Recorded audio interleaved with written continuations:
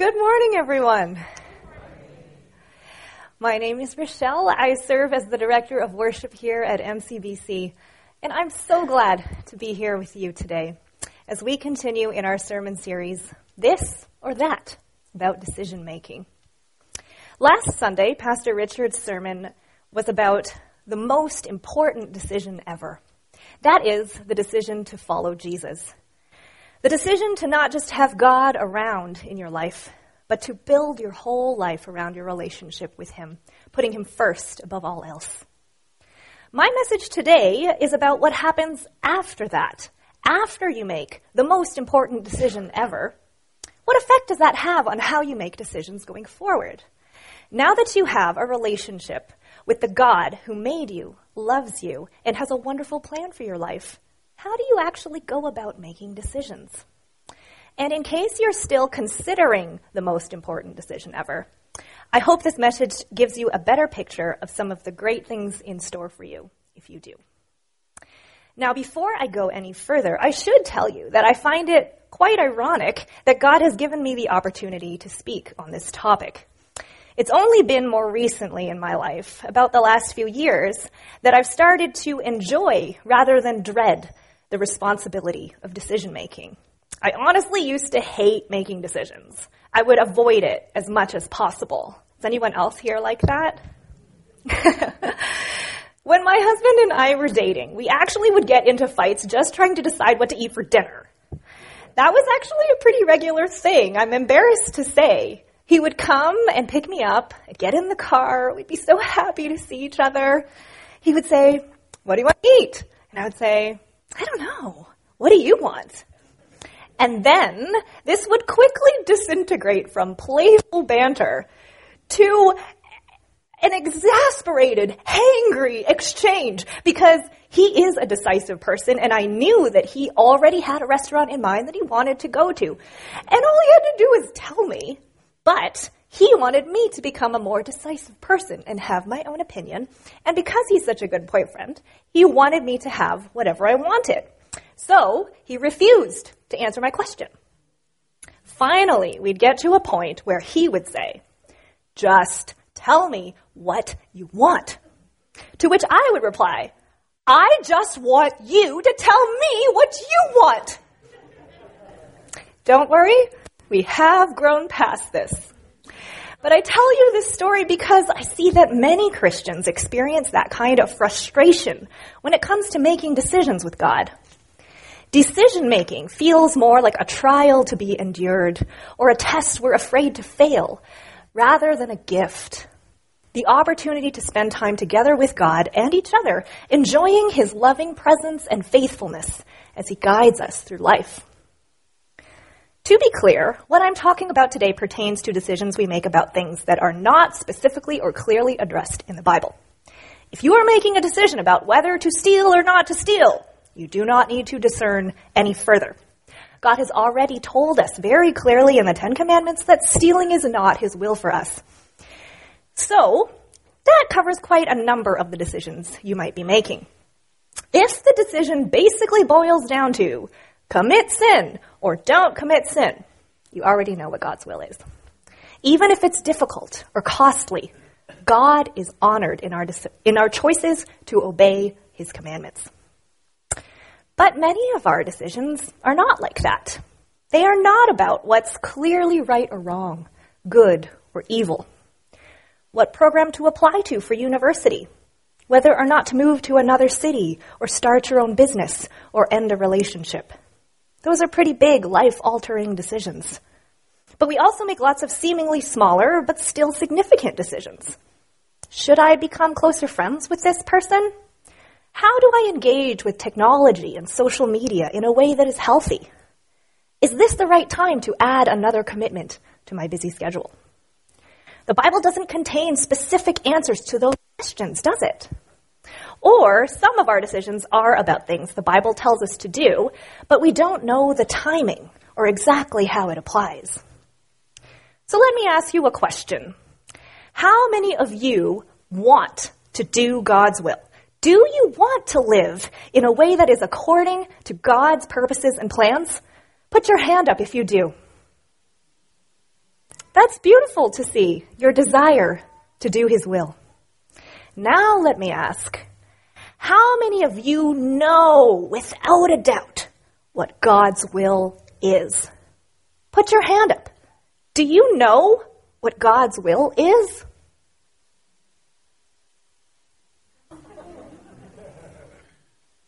I can think of many situations involving decision-making where I have basically said to God, please just tell me what you want. I want to do your will, but I can't because I don't know what it is. So, let's talk about that.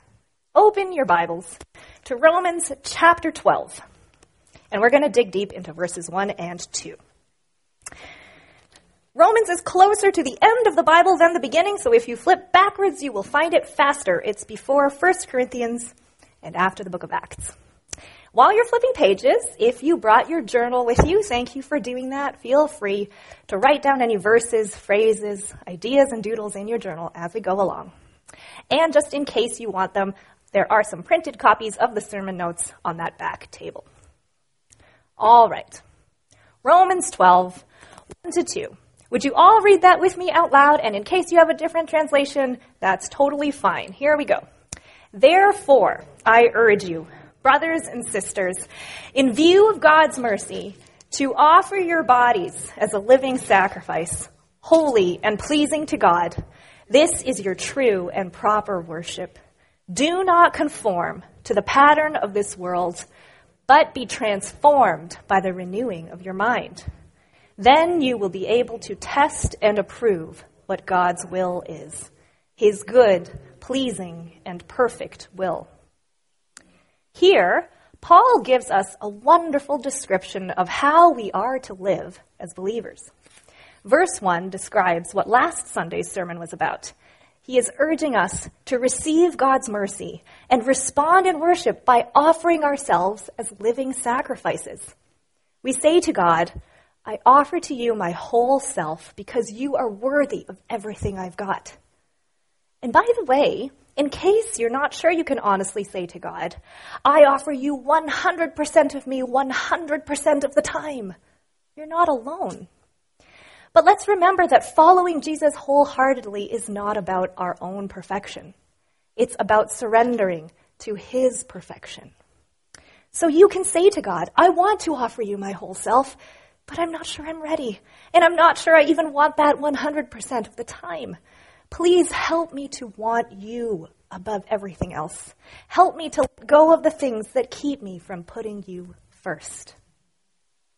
Verse 2 describes the means by which we live as living sacrifices. Paul gives two contrasting instructions and then the outcome. Two contrasting instructions. Do not conform to the pattern of this world, but be transformed by the renewing of your mind. First, do not conform to the pattern of this world. Don't let this present world, its behaviors, customs, and values, its sin and fallenness, shape who you are and how you think. Instead, be transformed. How? By the renewing of your mind. We'll come back to that idea in just a minute and consider what it means to have renewed minds. But what is the outcome? When believers do not conform to the pattern of this world and instead are transformed by the renewing of our minds, then what happens? We will be able to test and approve what God's will is. According to New Testament scholar Douglas Moo, approving the will of God means to understand and agree with what God wants of us, with a view to putting it into practice. So this phrase could be translated, discern and do the will of God. We will be able to discern and do the will of God. Isn't that wonderful? As followers of Jesus are transformed by the renewing of our minds, we will be able to discern and do the will of God. Maybe right now you are struggling with a big decision you're trying to make. I invite you for the next few minutes to put aside the burning question, what does God want me to do? And consider instead the question, how do I become a person who is able to discern and do the will of God? It involves the renewing of our minds.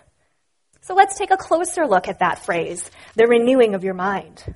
Flip back a few chapters to Romans chapter 8. Romans 8, verses 5 and 6. Those who live according to the sinful nature have their minds set on what that nature desires. But those who live in accordance with the Spirit have their minds set on what the Spirit desires. The mind of sinful man is death, but the mind controlled by the Spirit is life and peace. Listen also to 1 Corinthians 2, verses 12 and 16. We have not received the spirit of the world, but the Spirit who is from God, that we may understand what God has freely given us. For who has known the mind of the Lord that he may instruct him? But we have the mind of Christ. The renewing of our minds involves engaging with God's Word, the Bible, under the guidance of the Holy Spirit, so that we are transformed into people who think like Jesus thinks. We can have the mind of Christ, a mind controlled by the Spirit, which is life and peace. So that leads to two questions. First, what does it mean to receive guidance from the Holy Spirit? And second, how can we receive guidance from the Holy Spirit? That's the roadmap for the rest of this sermon. What does it mean? And how can we do it? So first, what does it mean to receive guidance from the Holy Spirit? Let's look at John chapter 14. John 14, 15 to 17. Here, Jesus is speaking to his disciples just before his betrayal and crucifixion. He is preparing them for his departure. Verse 15, if you love me, keep my commands. And I will ask the Father, and he will give you another counselor. This word is also translated helper or advocate. He will give you another counselor, helper, advocate, to help you and be with you forever, the Spirit of truth. The world cannot accept him because it neither sees him nor knows him. But you know him, for he lives with you and will be in you. And then verses 25 and 26. All this I have spoken while still with you. But the counselor, helper, advocate, the Holy Spirit, whom the Father will send in my name, will teach you all things and will remind you of everything I have said to you. Let's establish a few basic truths about the Holy Spirit. There are many more, but here are three. Number one, the Holy Spirit is God. The Holy Spirit is not an impersonal energy like the Force in Star Wars. He is a being with personhood. He is one part of the Trinity along with God the Father and God the Son. Number two, the Holy Spirit is the living, indwelling presence of Christ in a believer. Here, Jesus is telling his disciples that he is going away from them, but that the Father will send the Holy Spirit to be with them forever, to help and teach them. Take a moment right now and wiggle your fingers and toes. Maybe you want to stretch a little bit. Look at your body and consider what 1 Corinthians 3:16 says. Don't you know that you yourselves are God's temple and that God's Spirit lives in you? By the way, today is Pentecost Sunday when we remember what happened 50 days after that first Easter Sunday. Jesus' disciples were filled with the extraordinary power of the Holy Spirit on that day. And still today, whenever someone truly receives Jesus Christ as their Lord and Savior, in that moment of salvation, the Holy Spirit takes up residence in them. He is God's living presence in you. So number one, the Holy Spirit is God. Number two, the Holy Spirit is the living, indwelling presence of Christ in you. And number three, the Holy Spirit teaches and transforms us according to God's will. In John 16:13, Jesus says, "But when he, the Spirit of truth, comes, he will guide you into all truth. He will not speak on his own. He will speak only what he hears, and he will tell you what is yet to come. He will bring glory to me by taking from what is mine and making it known to you." The Holy Spirit reveals to us what Jesus wants us to know when he wants us to know it. He guides us as we read the Bible and helps us to understand the truth about God. The Holy Spirit reminds us of what Jesus taught and empowers us to live it out. He convicts us of sin and gives us awareness of what is evil and what is good. The Holy Spirit transforms us into people who know and do the will of God. Honestly, without the Holy Spirit alive in us, we can't do any of that. We would just be people with a book full of good values and rules that we don't have the ability to follow in our own human strength. But when we surrender day by day, moment by moment, to what the Holy Spirit wants to do with our minds, hearts, and bodies, He makes us more and more like Jesus, and we become who God calls us to be. Let's pause here for a moment, because, let's be honest, talking about the Holy Spirit can sound pretty out there, right? In past generations and other traditions, He is called the Holy Ghost. Woo! I mean, we're talking about an invisible, external presence that comes into us and takes control of our minds and bodies, giving us abilities and understanding beyond what is humanly possible. There's a fascination in our culture today with superheroes and mutants with powers. Are Christians delusional enough to think that we have some kind of superpower? I can understand why someone who isn't a Christian listening to this would be wondering if I'm completely crazy. But it might help to recognize that in our world today, we frequently see examples of the impact of invisible things. We all know what it feels like to feel the wind against our skin, or the sizzle of a spark as static electricity flows out of your fingertip. Emotions are invisible. Anger, fear, joy. We cannot see them, but we are undeniably influenced by them. Romance. That's a mysterious thing. Indeed, romance, whether infatuation or true love, is something that possesses people, taking control of their minds and bodies and motivating them to do things beyond what they would normally do. In Ephesians 5:18, Paul contrasts the state of being drunk on wine with the state of being filled with the Spirit. When people give themselves over to the influence of alcohol or other drugs by taking them into their bodies, they surrender their minds, bodies, and wills to the power of those substances. Someone can be mildly drunk, just tipsy, or hopelessly drunk, losing control of their words and actions. That is an example of a person allowing themselves to be overtaken by an invisible external power. But the consequences of drunkenness have the potential to be very destructive for themselves and for others. On the other hand, when a Christian allows him or herself to be overtaken by the influence of the Holy Spirit, the outcome is what? Love, joy, peace, patience, kindness, goodness, faithfulness, gentleness, and self-control. So to answer the question, what does it mean to receive guidance from the Holy Spirit? It means that when we surrender ourselves to the living presence of God within us, day by day, moment by moment, He will lead us to understand the truth about God, ourselves, and our world. And He will transform us into people with renewed minds, people who have the mind of Christ, who are able to discern and do the will of God. On to the next question. How? How can we receive guidance from the Holy Spirit? The process of becoming a wise and discerning person who receives guidance from the Holy Spirit is not automatic. Meaning, yes, the moment you wholeheartedly receive Jesus as your Savior, the Holy Spirit comes to dwell in you. You are a new creation.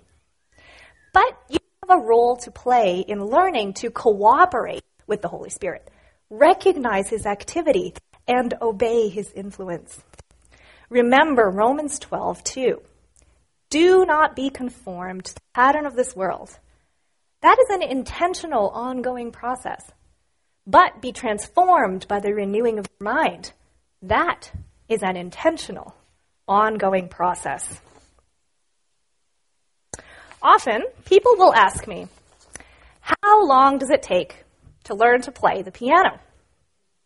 I've taught piano lessons for over a decade, and I've played the piano since I was 3 years old. I'm still learning to play the piano, and I will be for the rest of my life. How long does it take to learn to play the piano? It's a very difficult question to answer. Honestly, the best answer to that question is another question.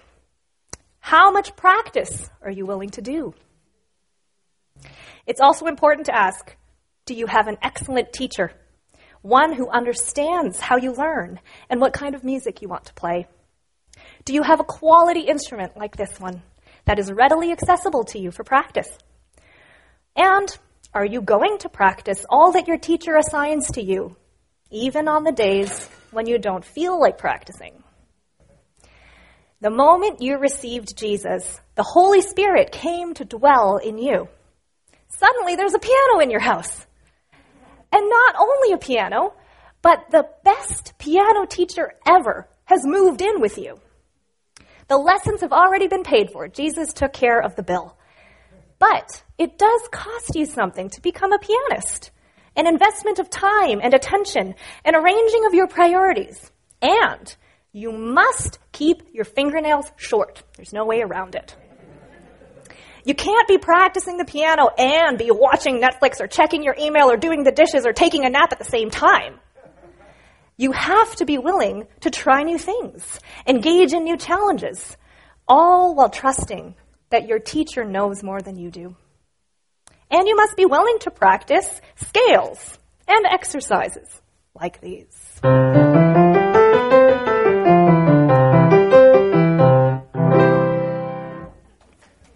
Well, thank you. Scales and exercises may not be as fun or fulfilling as playing that piece of music you dream of being able to perform. I'll admit it, scales and exercises, I find them kind of boring. But if you apply yourself to learning and mastering these basic skills, over time, you will become a pianist who can play whatever music you want. It is the same way with learning to receive guidance from the Holy Spirit. In her wonderful book, Pursuing God's Will Together, Ruth Haley Barton writes, "Discernment is much more than mere decision-making.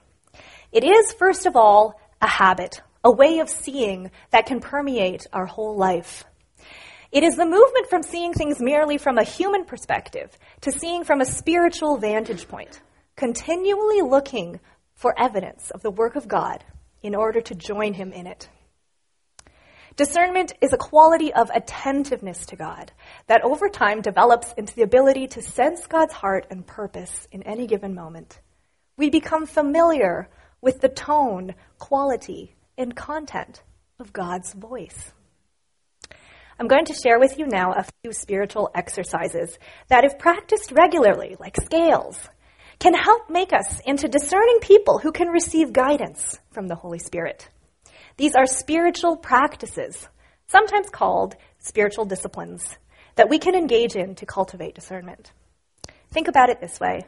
If you're not regularly practicing listening to God, regularly offering your whole self to him, then what makes you think you would be able to do that naturally in the moment of an important and stressful decision? We must also remember that growing in spiritual discernment requires us to be engaged with God's Word, the Bible, and with God's people, sharing life authentically with other followers of Jesus. The Holy Spirit leads us to be able to understand and apply God's Word and gives us wisdom to understand not only spiritual truths, but also ourselves. Part of spiritual growth is growth in self-knowledge and self-awareness.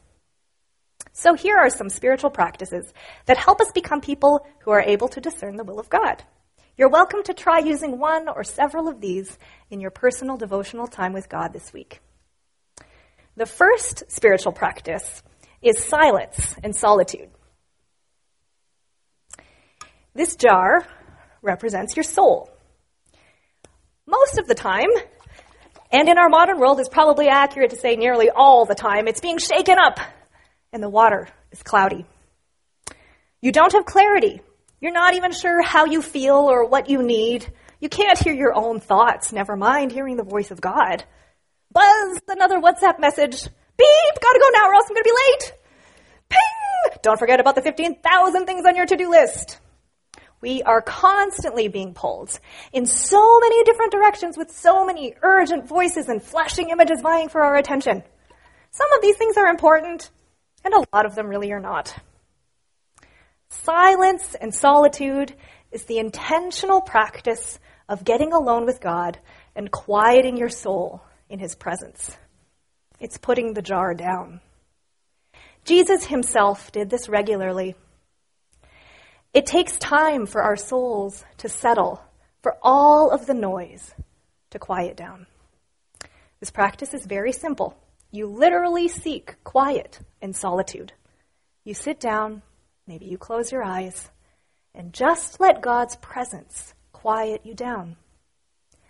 Maybe your thoughts keep distracting you, or it's not actually even quiet in your house because of your kids, but you are choosing to bring your attention to God and as best as you can, leave other distractions behind. At first, setting a timer will be helpful. Try just 3 minutes for a few days, then 5, then 10. Your soul is learning how to settle down so that it's not cloudy all the time. Look, it's already better. You're practicing making room to hear from the Spirit of God. The next few spiritual practices are forms of prayer. The first 3 are related to each other. They are like a 3-step sequence that help us in discernment. These 3 are the prayer for indifference, the prayer for wisdom, and the prayer of quiet trust. First, the prayer for indifference. The word indifference here doesn't mean being apathetic or not caring at all. What it means is coming to a place of being able to say, I am indifferent to anything but the will of God. It means I want God's will so much that I don't have any attachment to anything else. There are examples of this prayer of indifference in the Bible. One is very well known thanks to the Beatles. Sing it with me if you know it. Let it be, let it be, let it be, let it be. Whisper words of wisdom, let it be. This is from the words of Mary when the angel appeared to her and told her she would be the mother of the Messiah. And her response was, let it be with me according to your word. Jesus in the Garden of Gethsemane prayed, not my will, but yours be done.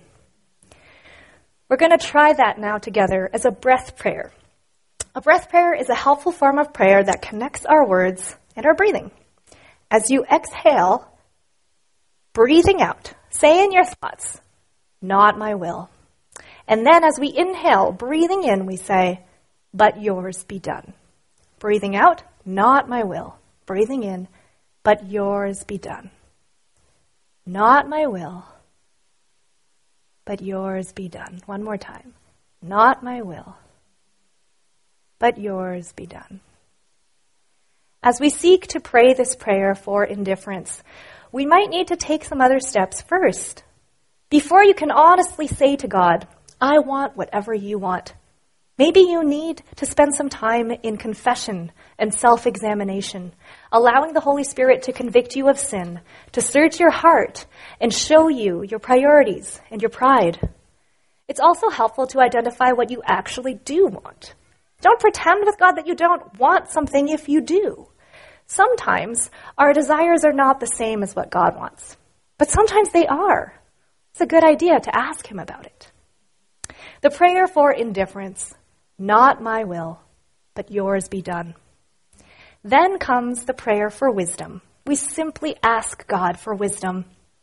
James 1:5, if any of you lacks wisdom, you should ask God, who gives generously to all, without finding fault, and it will be given to you.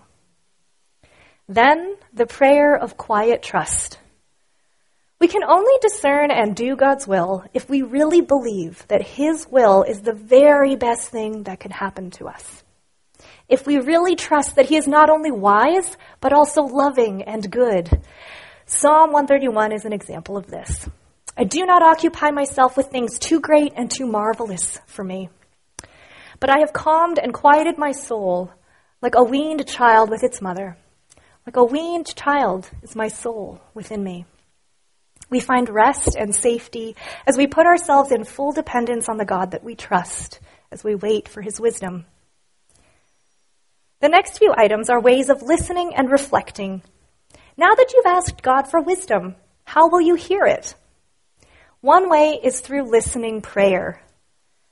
Prayer is communicating with God, and most of the time we think of it as us talking to God. But as we grow in our spiritual maturity, our prayer life changes over time, and prayer becomes more and more about listening to God. One form of listening prayer is listening to God through the Bible. This is different than the kind of Bible study that we most often do, where we want to analyze and understand the meaning and application of a passage of Scripture. That is very important. But especially for Christians who have studied the Bible for a long time, maybe you grew up in the church and you know all the Sunday school answers. It's important at this stage to learn how to engage with the Bible in another way. Lectio Divina is an ancient way of listening to Scripture that is more about growing your relationship with God than gathering more information about him. Unfortunately, I don't have more time to go deep into it right now, but feel free to ask me or one of our pastors for resources about Lectio Divina. Or you can ask Google. We can also listen to God as we prayerfully journal and reflect on what he has been teaching us.